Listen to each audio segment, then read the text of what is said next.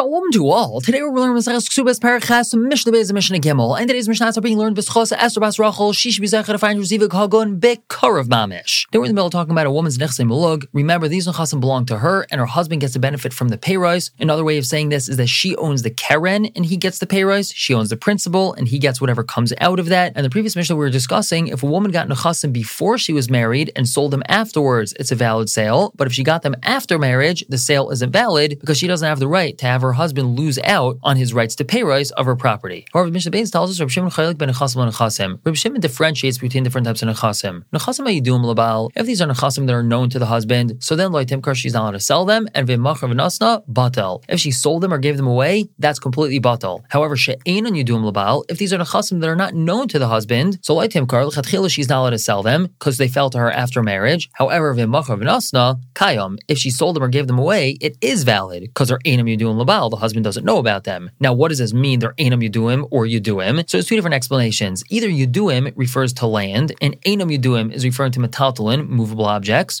or both karka and metaltalin are yuduim, whereas einam yuduim is the chasim that are overseas, and that's why they're einam yuduim, because they're in a totally different place than she is. Moving on to Mishnah Gimel, the Mishnah clarifies what we do if she doesn't actually receive karka, but she receives something else. So how are we able to differentiate between the keren and the payros? So the Mishnah tells us, naful laksafim, let's say money fell to her, she got cash. How is it that the husband can benefit from the payros of that cash? Yilach ben karka, he should buy property with it, v'oichel payros, and then he can benefit from the payros of that karka. Let's say peres hatlushim and a karka, she inherits detached fruit, a whole bunch of baskets of apples, so yilach ben karka, he should buy karka with that, v'oichel payros, and he gets to eat the payros. V'amechubar b'karka, let's say she inherited pears that were attached to the ground. Amar Meir, so Meir says,